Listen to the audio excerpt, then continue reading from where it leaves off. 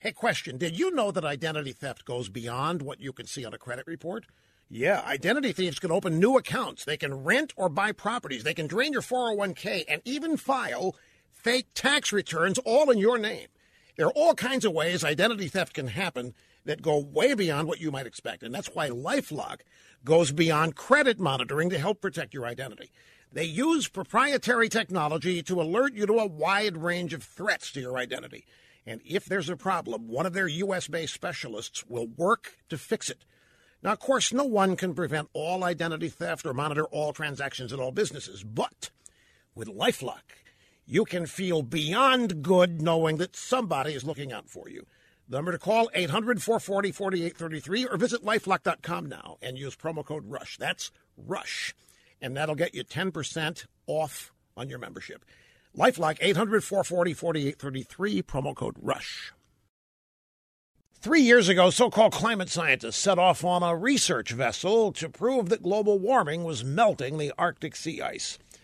And the research vessel, as they always do in these things, got stuck in the sea ice.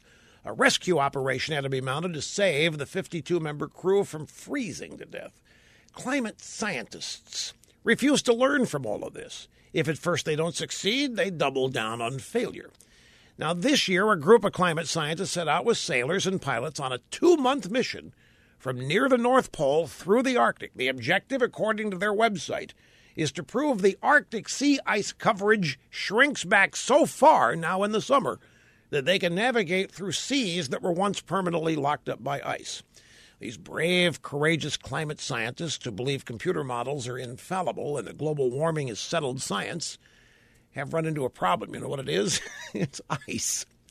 Yeah, they're stuck in Russian territory because there's too much ice blocking the Northeast Passage.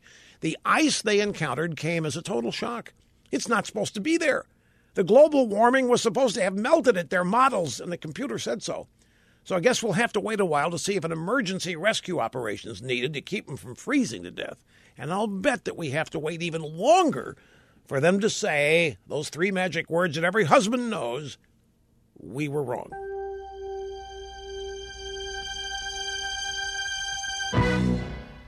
By the religion of peace.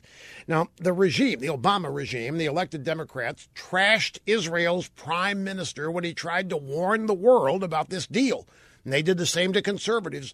And while American businesses, who stood to gain financially from renewed ties with Iran, gave this monstrosity their blessing, the only outstanding question is why?